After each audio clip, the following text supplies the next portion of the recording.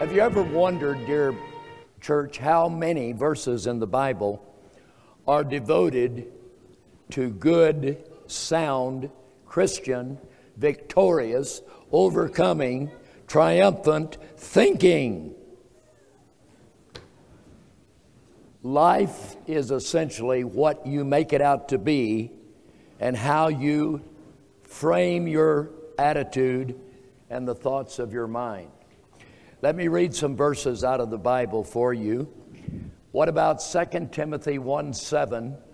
Say it with me if you know the words. For God hath not given us the spirit of fear, but of power and of love and of a sound mind.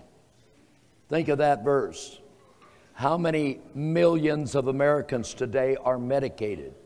How many of them are on antidepressant drugs? How many of them are taking some medication to influence their mind? Think of what the Bible tells you about your mind, your thinking, and your method of living your life. In Philippians chapter 4, the Bible says, in the words of the Holy Spirit, rejoice. And again I say, rejoice. Let your moderation be made known unto all men. Christ is at hand. Be careful for nothing. Be anxious for nothing. But in everything, by prayer and supplication, with thanksgiving, let your requests be made known unto God. And the peace of God, which passes all understanding, shall keep your hearts and minds through Christ Jesus. Finally, my brethren, help me. Finally, my brethren, whatsoever things are what now? True. Whatsoever things are just. Whatsoever things are honest. Whatsoever things are pure. Whatsoever things are lovely. If there be any virtue, and if there be any praise, think on these things. That is instructing us on how to live our lives as a overcoming, victorious, triumphant Christian. It can mean so much to you if you can live in the positive assurance of what God wants you to be in your mental understanding. Think of what else God has said. Think of what the Bible has said in Romans 8. Who can separate us from the love of Christ?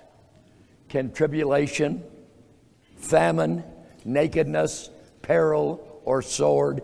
Nay, in all these things we are more than what? Conquerors through him that loved us. How much of your Bible is devoted to teaching us how to think? How to think. How to operate our mind. Some of the most beautiful words I think that are in the Bible are found in the words of 2 Corinthians chapter 4, beginning in verse 8. The most prolific apostle in the New Testament, the battle-scarred apostle Paul, wrote these words: we are troubled on every side, yet not distressed. Amen. We are perplexed, but not in despair. Amen. Persecuted, but not forsaken. Cast down, but not destroyed. The Holy Spirit directed St. Paul to write those words in 2 Corinthians. And on the very final day or week of Paul's life, he was still speaking positive assurance to the people of his generation. So I think that it's very important that we all enter into the life that God has given us with a positive assurance of good, sound mental health and thinking. How many of you have ever read a book called The Bondage Breaker? The Bondage Breaker. We've carried this book for years and years, and a lot of people have read it. It's written by Neil Anderson. It's a marvelous book, and he has delivered lots and lots of people from a sorry, miserable state of mental health. The numbers of people today in America that are suffering from poor mental health is enormous. So I want this congregation assembled here today to know that no one should ever be taking a prescription drug to do something for your mind. That is an absolute no-no. There should be no medication for mental health by anyone in this congregation. So one of the first steps in living a victorious, overcoming Christian life is to know and be familiar with what God has said in His Word. So I trust that you will understand it is not the will of God for anyone. No Christian should be living in a prison of self-imposed incarceration. Now, what is a self-imposed state of incarceration? Where your mind has placed you in a prison. You are trapped into a prison of your own thinking, acting, and choice by failure to exercise God-fearing, Bible-believing principles that can deliver you. So how can we know if we are a prisoner of wrong thinking? How can we know if we are in pursuit of wrong mental understanding that can trap us in a prison within our own minds? Well, let me give you some clues as to how you might be guarding against certain attitudes that have come into your mind. And if they found a resting place, that's not good, because it's a sign that you are suffering from some bad mental conditions. If, for example, you are not feeling good about your status as a Christian, if you are feeling like you are losing your zeal, you have no ambition, you have no contact and love for those around you, you become self-centered. You become the center of the universe you live in. The only people that matter around you, they don't matter much at all. The only person you're worried about is yourself. So we need to concentrate on how to live in good, sound mental health. We live in a day and time, dear people, when the world around us is filled with all kinds of propaganda, critical thinking, a woke culture, and lies without end. So how do we establish God-fearing, Bible-anchored mental health in the midst of such chaos? That is the question. As a Bible-believing, Spirit-filled believer, we must not allow ourselves to fit into the way that most Americans are now thinking. America is becoming a very, very sick nation, filled with millions of people who have lost their ability to think rationally, to know how to establish right patterns of thinking in a world filled with such lies and propaganda as we now have in this country. Now, we are just coming out of a pandemic. For the last 3 years, America has suffered enormous psychological and economic problems, spiritual problems, moral problems, every conceivable kind of problems. We've seen lockdowns, economic losses from the lockdown. We've witnessed man-made viruses, plagues that have killed millions of people, still killing people. The number of stillbirth children in this country, the number of miscarriages has skyrocketed since the vaccine. It's amazing how much suffering there is as a result of the last 3 years of life in this country. It's little wonder that millions of Americans are suffering from various stages of anxiety, depression, and delusional thinking, because we have been living in 3 years of the most chaotic, unsettled, unreasonable time in the history of this country. So, as God-fearing, Bible-believing, blood-war, Spirit-filled Christians, we really need to be anchored in the Scriptures of the living God. I'd like to think of the idea this morning of how much the Bible is devoted to building a strong mental way of thinking and way of acting and living. How does God want us to live? How does God expect us to be victorious, overcoming soldiers if we are locked up in some kind of a mental prison that we've built through wrong thinking? So I want you to come with me this morning on a little journey, and let's look into the Bible, and let's try to figure out, if we can, how it is that so many millions of Americans are on antidepressant drugs. How many millions of Americans today are under demonic influence? How many even understand the metaphysical world of demons and evil spirits and the power that Satan holds over so many minds in America today? How much did Jesus spend on trying to deliver people from mental problems in his ministry?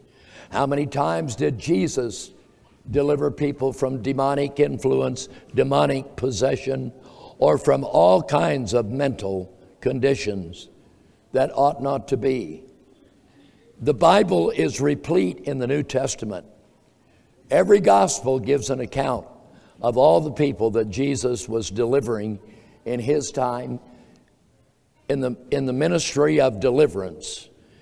And while it's not a favorite place, so far as I'm concerned, to visit scripturally, I think we would be very deficient if we did not mention the urgent necessity for every God-fearing, Bible-believing Christian to check the soundness of your thinking and how the state of your happiness is.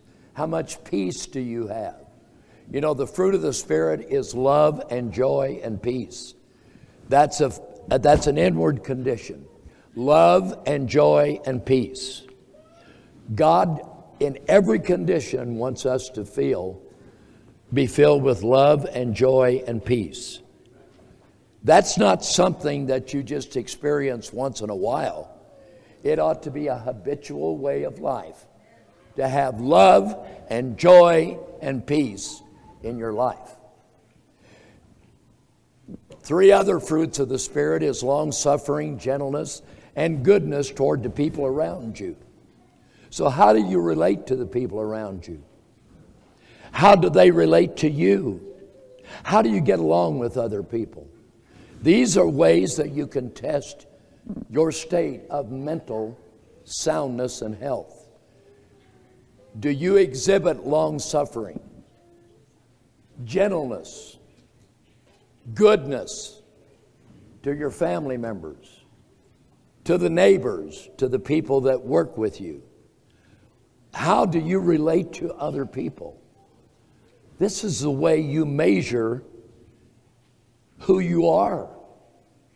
You're only traveling through this world one time, so let's do it right. Let's do it right. 3 other fruits of the Spirit is faith, meekness, and temperance. So think of it this way, church. Love, joy, and peace is a personal thing within. Long-suffering, gentleness, and goodness is how you treat those around you. Faith, meekness, and temperance is how you relate to God. Are you a faith believer? Do you practice temperance? Temperance is self-control. Are you dependent on antidepressants? Are you dependent on prescription drugs to control the way you think? No. What about prayer? What about the Bible? What about your relationship personally to Jesus Christ, our Savior? All those are important things for us to consider. And I'd like for you to think a moment now about how it is that so many Americans now suffer from mental illness. If you're listening to the news, we have had almost 160 mass shootings in this country in the last 7 or 8 months. That's incredible. We have been having from 1 to 3 mass shootings in America in recent weeks. The number of people that have died from crazy people is unbelievable. And today we're a country that is ingesting, bringing in here criminals, hardened criminals from all over the world. Nations all over the world are emptying their prisons in this country. This country is in trouble. And we're going to have to be strong, and we're going to have to be strong in our mental state to weather the impending storm that's coming to this country, because America is a nation under judgment. We are being judged in America today harshly. We are in the woodshed, God's woodshed, and God is not happy with America. And we're, as remnant Christians, God doesn't immunize us from feeling some of the pain, I will assure you. So we need to be strong, we need to be stable, we need to be steadfast, and we need to resist the lies, we need to resist the propaganda, we need to resist the woke culture, critical thinking, and all the different propaganda that's coming against us. So we've reached a point now where I think the television set does not belong in a home. A television set simply does not belong in any home where there's children. The material coming out on a television set today is absolutely abhorrent. It is beyond words to even describe the content of a television station in America today. What they are allowing to be displayed on the screen of a television set would make the inhabitants of Sodom and Gomorrah be embarrassed. We must, as Christians, guard our palaces. We must guard our castles from the insidious propaganda that is coming from the national media of this country. You cannot listen to a single newscaster on the national media that is not lying from the beginning. The minute they open their mouth, they're lying. They do not know what the truth is. They cannot tell the truth. So we need to be really on really on guard. Now, I want you to think about something, church. And I know that some of you probably think this is somewhat redundant, but I think there's a noble purpose to be gained in asking ourselves, how do people become trapped in self-imposed prisons? How do they develop a wrong pattern of thinking that ends up building a stronghold in their life, where they are trapped in a prison, truly trapped in their own prison? They are mentally confined within their own personal minds. I want to show you how that happens, and I want to take you back in time. Before I do that, I want to remind you of what Jesus said in John 8:44. One day Jesus said, among other things, in John 8:44, he said that ye are of your father the devil, the lust of your father ye will do. He was a murderer from the beginning and abode not in the truth, because he is a liar and the father of it. So who is the father of lies? It is Satan. How many Americans today do not even believe there is an evil Luciferian force called Satan in the world? What could be greater deception than to believe that he doesn't exist? And that's where millions of people are. Sad that we live in a country where many, many Christians deny the reality of the spirit world, the metaphysical spirit world where Satan and all of his demons are. So let's look. Let's look at something. The Bible tells us that Satan is the father of lies. What else does the Bible tell us? Well, the Bible tells us also, if we go back to 1 John, if we go back to the scriptures of 1 John, we will find that in John's epistle, first epistle, he says that Satan sinned from the beginning, that he sinned from the beginning, that he introduced sin into the world. So let's see how that happened. Go with me to Genesis 3, verse 1. Open your Bibles. You memorized Genesis 3:1, so I'm not going to read it. Now, in the Garden of Eden, when we open our Bibles to Genesis 3, verse 1, how many agree that when the serpent begins to talk to the woman has never entertained a lie? Her world has never witnessed a lie. She has a sound mind. The mind of the woman Eve is pure. It is undefiled. Her husband Adam has never told her a lie. God has never lied to her. So Eve has never heard a lie. She doesn't know what a lie is. She has lived with a mind totally biased to God. She only knows good. Evil has never been known to this woman. So how did Eve get locked up in a trap? Just like so many millions of people are locked up in a trap today of various kinds. Well, let's look. Now, the serpent came in Genesis 3:1, and he asked the woman a question. What question did he ask her?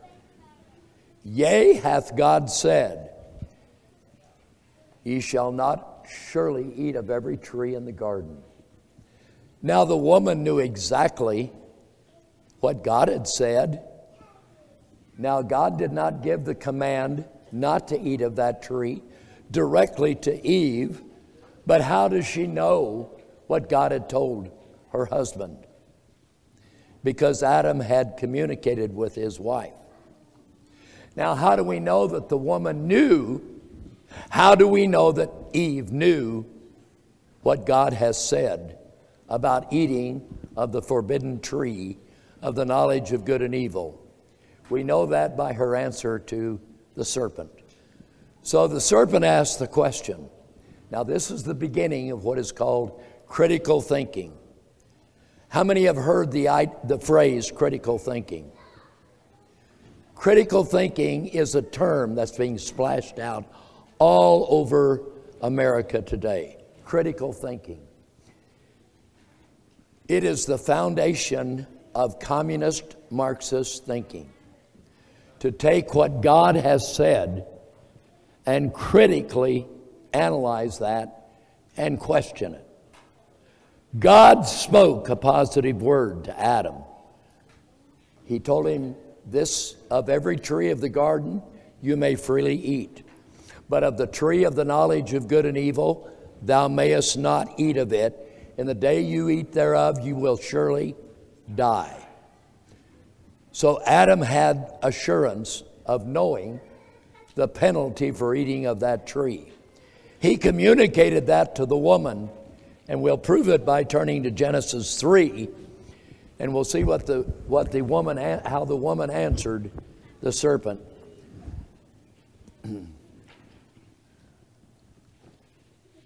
I'm reading now from Genesis 3, verse 2 and 3.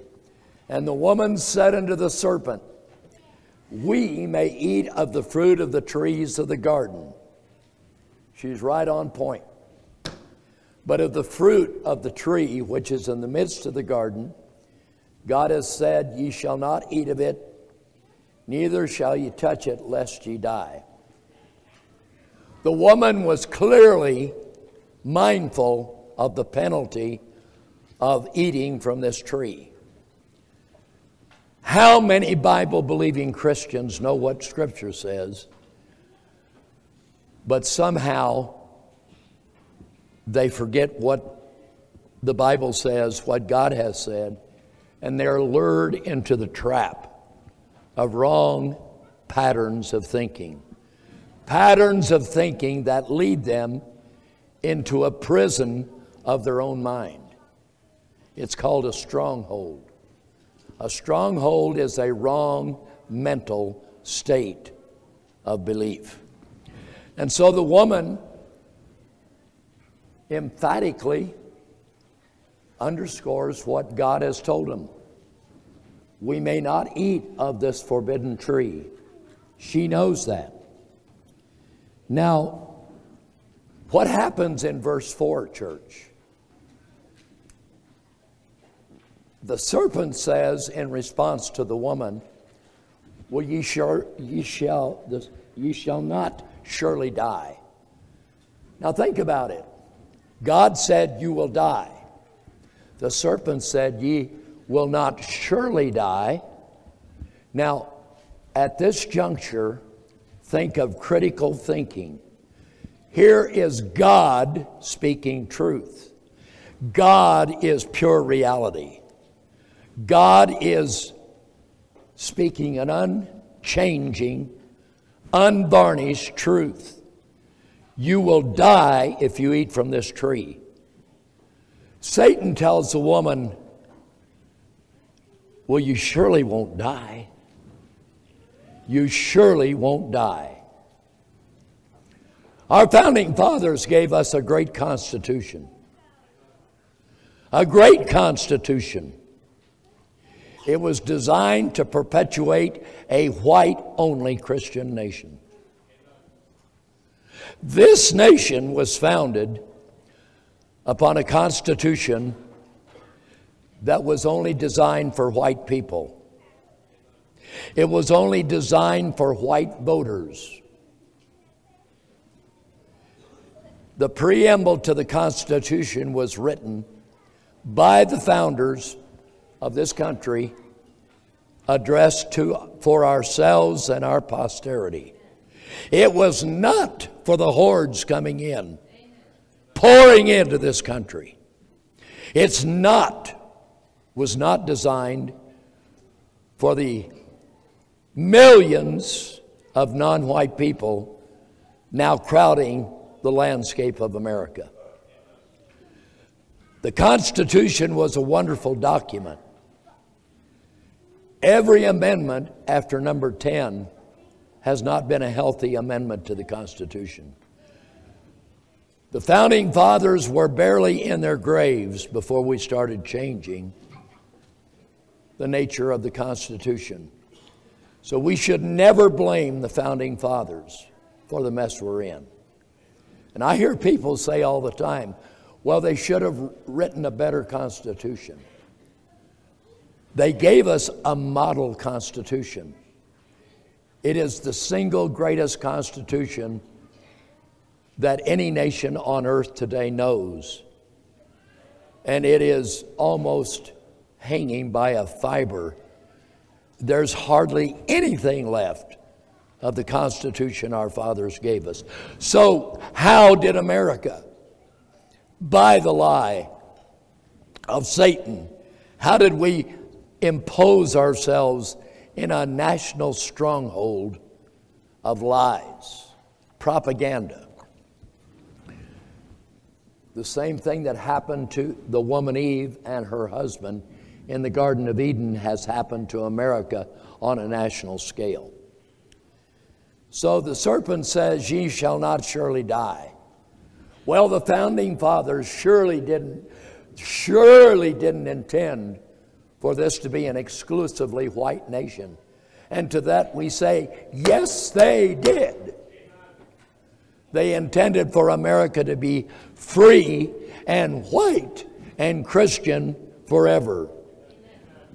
Excuse me, I'm suffering from some form of spring allergies. So the serpent is selling the woman on a lie. So how do people build a self-imposed prison?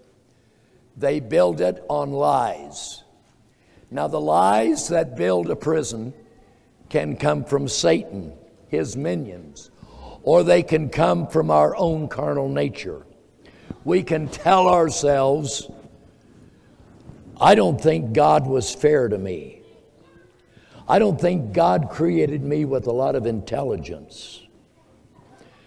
I don't think that I have the talent and the gifts to do what this guy over here does. So we become filled with envy, jealousy. How does that happen? It happens because of wrong thinking, where we allow the lies and imaginations of our own carnal passions to become rooted in our thinking. So we tell ourselves that we are inferior, that we are not intelligent like a lot of other people. We tell ourselves that they had benefits that we didn't, and so they had privileges that allowed them to do things that we can't do. How many of you know that God created you, ordained you, and God says, with my help you can do anything? God wants you to be a positive, uplifting, overcoming, victorious Christian. That's what God wants from you. He wants that from me. He wants that for every one of his children. So the woman, up to this point, up to verse 2 and 3 and 4, has withstood the lies of the serpent. But after verse number 4, something happens.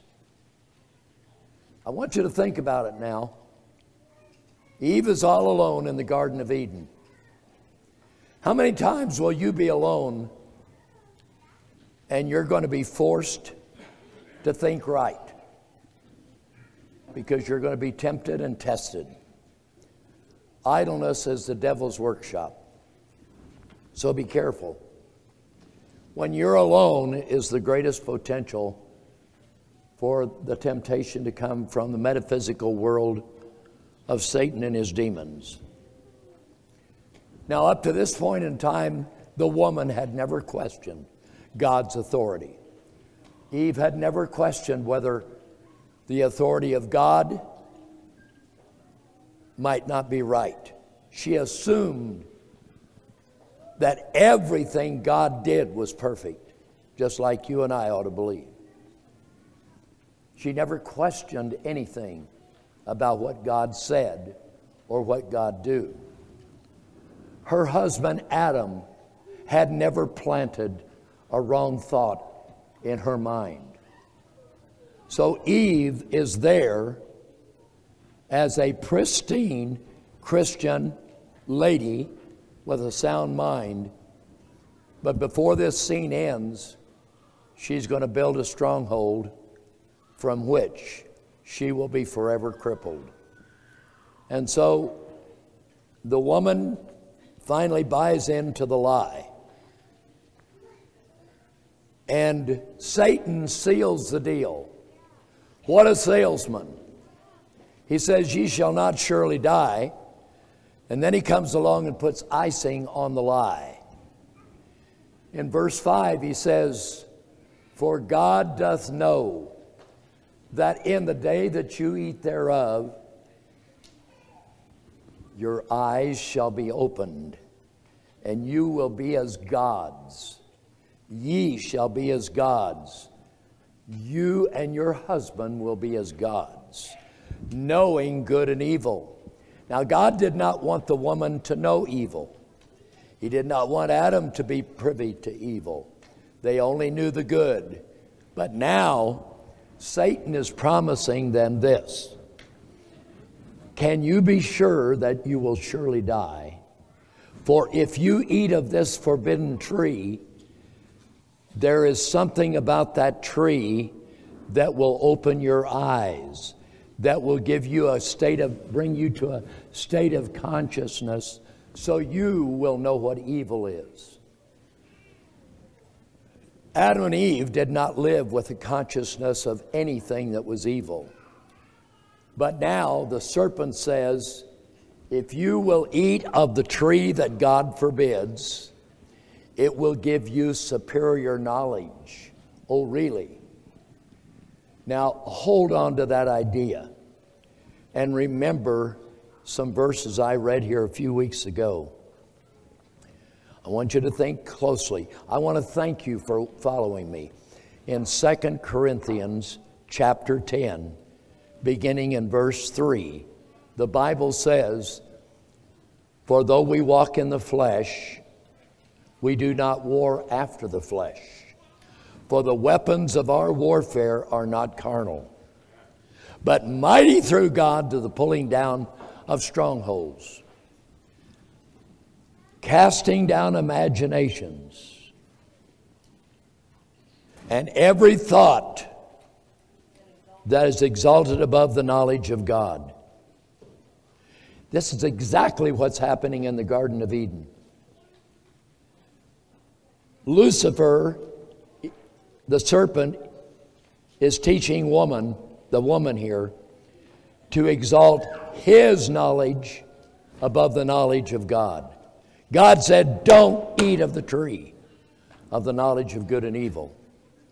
The serpent said, if you'll partake of this tree, you'll have the knowledge of not only good, but you will know evil. You'll be privy to knowledge that God forbid you to know. Now, I'm going to suggest something here to parents today that modern psychology disagrees with. I believe parents should protect their children from things that they ought not to be exposed to. Children should have the joy of living and growing up in a state of innocence. I lived in a world, and I was in high school before I ever heard the word homosexual. At the time I was 12 years old, it was improper to use the word sex. I seldom use the word in preaching because I don't feel good about it. It's just simply because of the world that I grew up in. Children grew up in innocence. And that's a wonderful thing, because little boys and little girls play together, oblivious about their gender until they reach a certain age. And then God marvelously prepares for them the differences between male and female. That's the world that God intends for children to grow up in. Children know far too much too early in our generation. And that leads to curiosity. Curiosity leads to experimentation. And experimentation leads to bad things. Bad things. So, back to the Garden of Eden. Now, the woman has a choice to make. Satan has enticed her by saying, well, I'm not sure you're going to die. Surely you won't die. And I'm going to say that if you eat of this tree that God has forbidden, you are going to be introduced to a new path of knowledge, a new route to knowing, to understanding is going to be laid before your eyes. So you're going to be smarter. You're going to be brighter. Now, what does America say today? In our public school system, we say that we don't need God. We threw God out of the public school in 1962. We rejected the Bible in the public schools in 1963. We denied the Ten Commandments to be demonstrated or displayed in the public square in 1980. These were all Supreme Court decisions.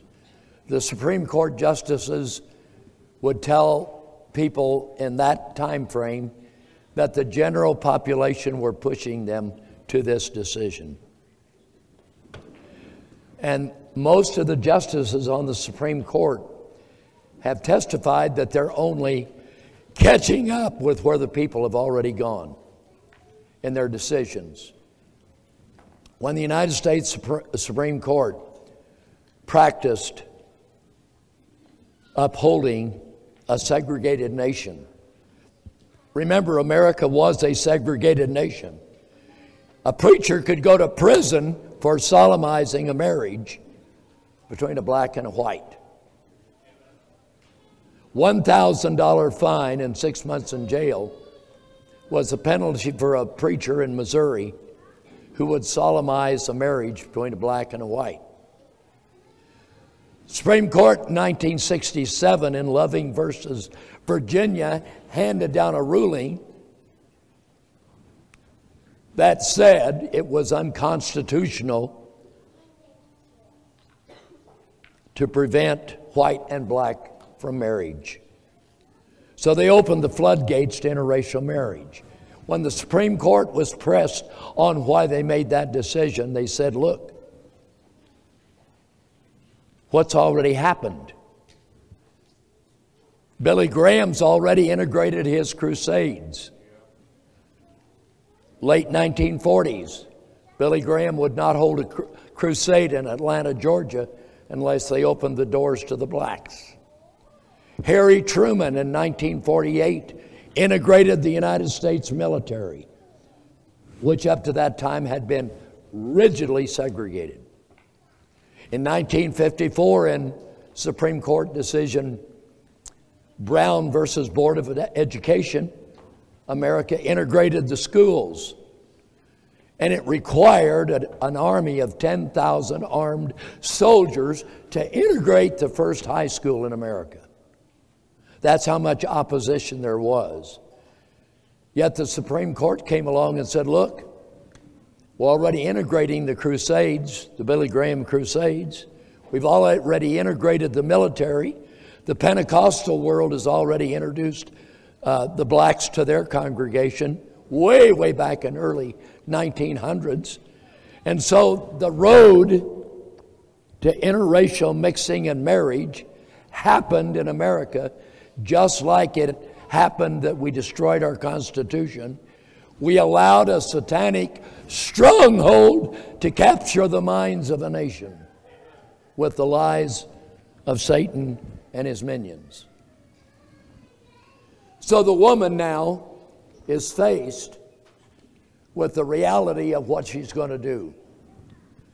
Will she uphold the authority of God and Scripture? Will she uphold God's Word? Or will she believe the lie and want to know a new path to knowledge? Now, this is an epistological battle. Epistemology, the search for true knowledge, is the foundation upon which we either live and build and grow and survive, or we fall. God speaks truth. Satan speaks a lie. The world speaks a lie. And the lies come out of the deceitful hearts of our own carnal passion. We must believe the Bible, church. Trust only the Bible. Trust God's Word. God is the ultimate authority, no one else. God defines reality. God defines knowledge. God defines meaning. So now we have eliminated knowledge, God's knowledge, from the public schools. So what do we have in America today? We have young people that are killing each other. Mass killings. Most of them have never read the Ten Commandments. Most of them have no knowledge of the moral fabric of Scripture. What in the world do we expect? We are reaping what we have been sowing for several generations. And we can only expect it to grow worse. And I will tell this congregation, you're entering a time when it is not altogether safe to take your children into a shopping mall or into an urban setting of any kind. It is becoming very dangerous in this country for children. So we need to consider that, and then we need to come back and ask ourselves, why in the world did a wonderful, mentally sound woman of great stature believe the lie of the serpent? And to that question, you can look around today and ask yourself, why? Why do so millions and millions of Americans deny the truth of God in preference for the lie? So we're living in a very precious, significant moment of time because God has called us to be the children of light. Now, I would like to end this lesson today by taking you into how we tear down a mental stronghold. We know that the lies and the imaginations that come from Satan and his minions, or from our own carnal passions and thinking, or from the world itself, go up with the walls of wrong thinking. Those lies that are exaggerated become a tower. And from that tower, we are ruled by demonic influence. And then the thoughts of our mind become our captive police. We think thoughts that are wrong, and we become captive to those thoughts. So the Bible teaches us how to bring down a stronghold. So how does that happen? Well, it happens if we go back to 2 Corinthians 10. The weapons of our warfare are not carnal, but mighty through God to the pulling down of strongholds, casting down imaginations, all the lies, and every thought that has been exaggerated against or lifted up high above the knowledge of God. And then taking every thought of our mind that is wrong and making it subject to the obedience of Jesus Christ and the Holy Scriptures. So tearing down a stronghold means that you, first of all, have allowed wrong thinking to set up a stronghold in your mind. That is the beginning of that problem. I'd like to show you something in the Bible, if you'd be so kind to turn to Isaiah 42, verse 7. The Bible tells us in Isaiah 42, verse 7, that Jesus, the servant of the living God, came to open the eyes of the blind. I'm in Isaiah 42, 7. To open the eyes of the blind, to bring out the prisoners from the prison. Who are the prisoners in the prison?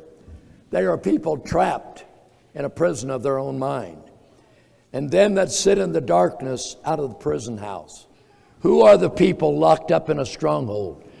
People who are lost in bitterness, unforgiveness. People who are lost, chains wrapped around them, who cannot function because of wrong attitudes and wrong mindsets. Go to Isaiah 61. In Isaiah 61, verse 1. This is a chapter of prophecy 700 years before the birth of Jesus. 700 years before Jesus came on the scene of history, Isaiah prophesied of the ministry that Jesus would perform. Read with me in Isaiah 61, verse 1. The Spirit of the Lord God is upon me, because the Lord hath anointed me to preach the good tidings unto the meek. He has sent me to bind up the brokenhearted, to proclaim liberty to the captives. Stop. To proclaim liberty to who? The captives. Now the captives can be people who are locked up in a stronghold of their own mind. To proclaim liberty to the captives and the opening of the prison. The prison here can be the mind of wrong thinking. The opening of the prison to them that are bound. Bound by unforgiveness. Bound because they have an unwillingness to admit they are ever wrong. They simply cannot humble themselves and say, I was wrong. I am sorry. Three of the greatest words in the world is, I am sorry. I am sorry. If you can say those three words and really mean it, you're on your way. Now notice verse 2, to proclaim the acceptable year of the Lord and the day of vengeance of our God, to comfort all that mourn. Now, Isaiah 61, verses 1 and 2, is the complete prophetic word of what Jesus would do in his first ministry, with the exception of one thing. It might be possibly two things. So let's find out what that means by turning to the Gospel of Luke, chapter number 4. In Luke's Gospel, chapter number 4, Jesus has been tempted for 40 days in the wilderness. He has been tempted by the tempter. He comes from that experience to his hometown in Nazareth. In Luke 4, verse 16, he came to Nazareth. He entered a synagogue, which was his custom. Every Sabbath, Jesus was in a convocation. There was delivered to him the book of the prophet Isaiah. Looking at Luke 4:18, it's the exact words I just read from Isaiah 61. The Spirit of the Lord is upon me, because he hath anointed me to preach the gospel to the poor. He has sent me to heal the brokenhearted, to preach deliverance to the captives. Deliverance to the captives. Who are the captives?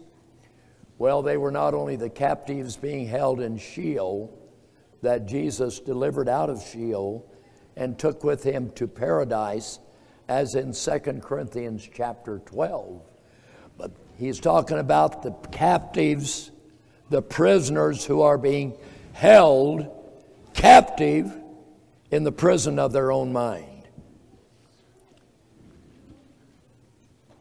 To heal the brokenhearted, to preach deliverance to the captives, recovering of sight to the blind, to set at liberty them that are bruised, to preach the acceptable year of the Lord. So what part of Isaiah 61 did Jesus not fulfill? The day of his vengeance. He did not execute the wicked. He did not rid the world of the left side of Genesis 3:15 and all their proselytes. Why? There's a gap between the last phrase of Isaiah 61:2.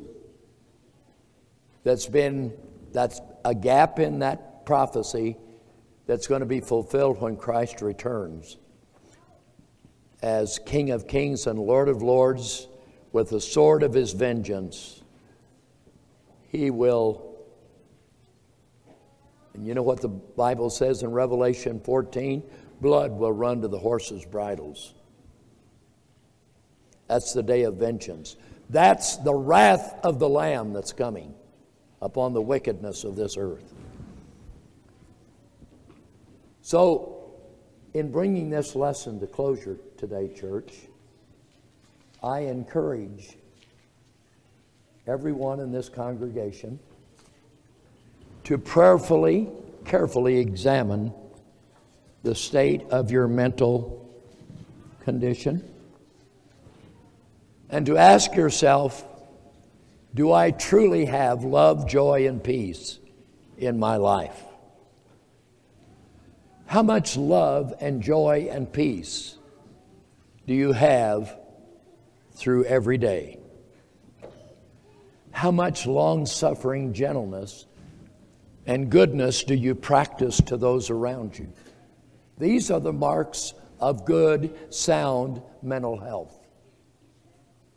This is how you know that you're walking with Christ.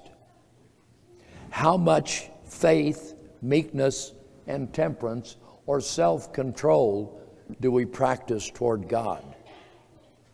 That's the way we measure our Christian walk, the fruit of the Holy Spirit. So I encourage all of us to give due regard to our walk through this world. Now, this past week, it was my pleasure to mail the bondage breaker to several families who are fighting tremendous battles of mental illness in their family. And it ought not to be in this congregation or among Israelites anywhere. Ought not to be. God has not given us the spirit of fear, but of power and of love and of a sound mind. Shall we be standing?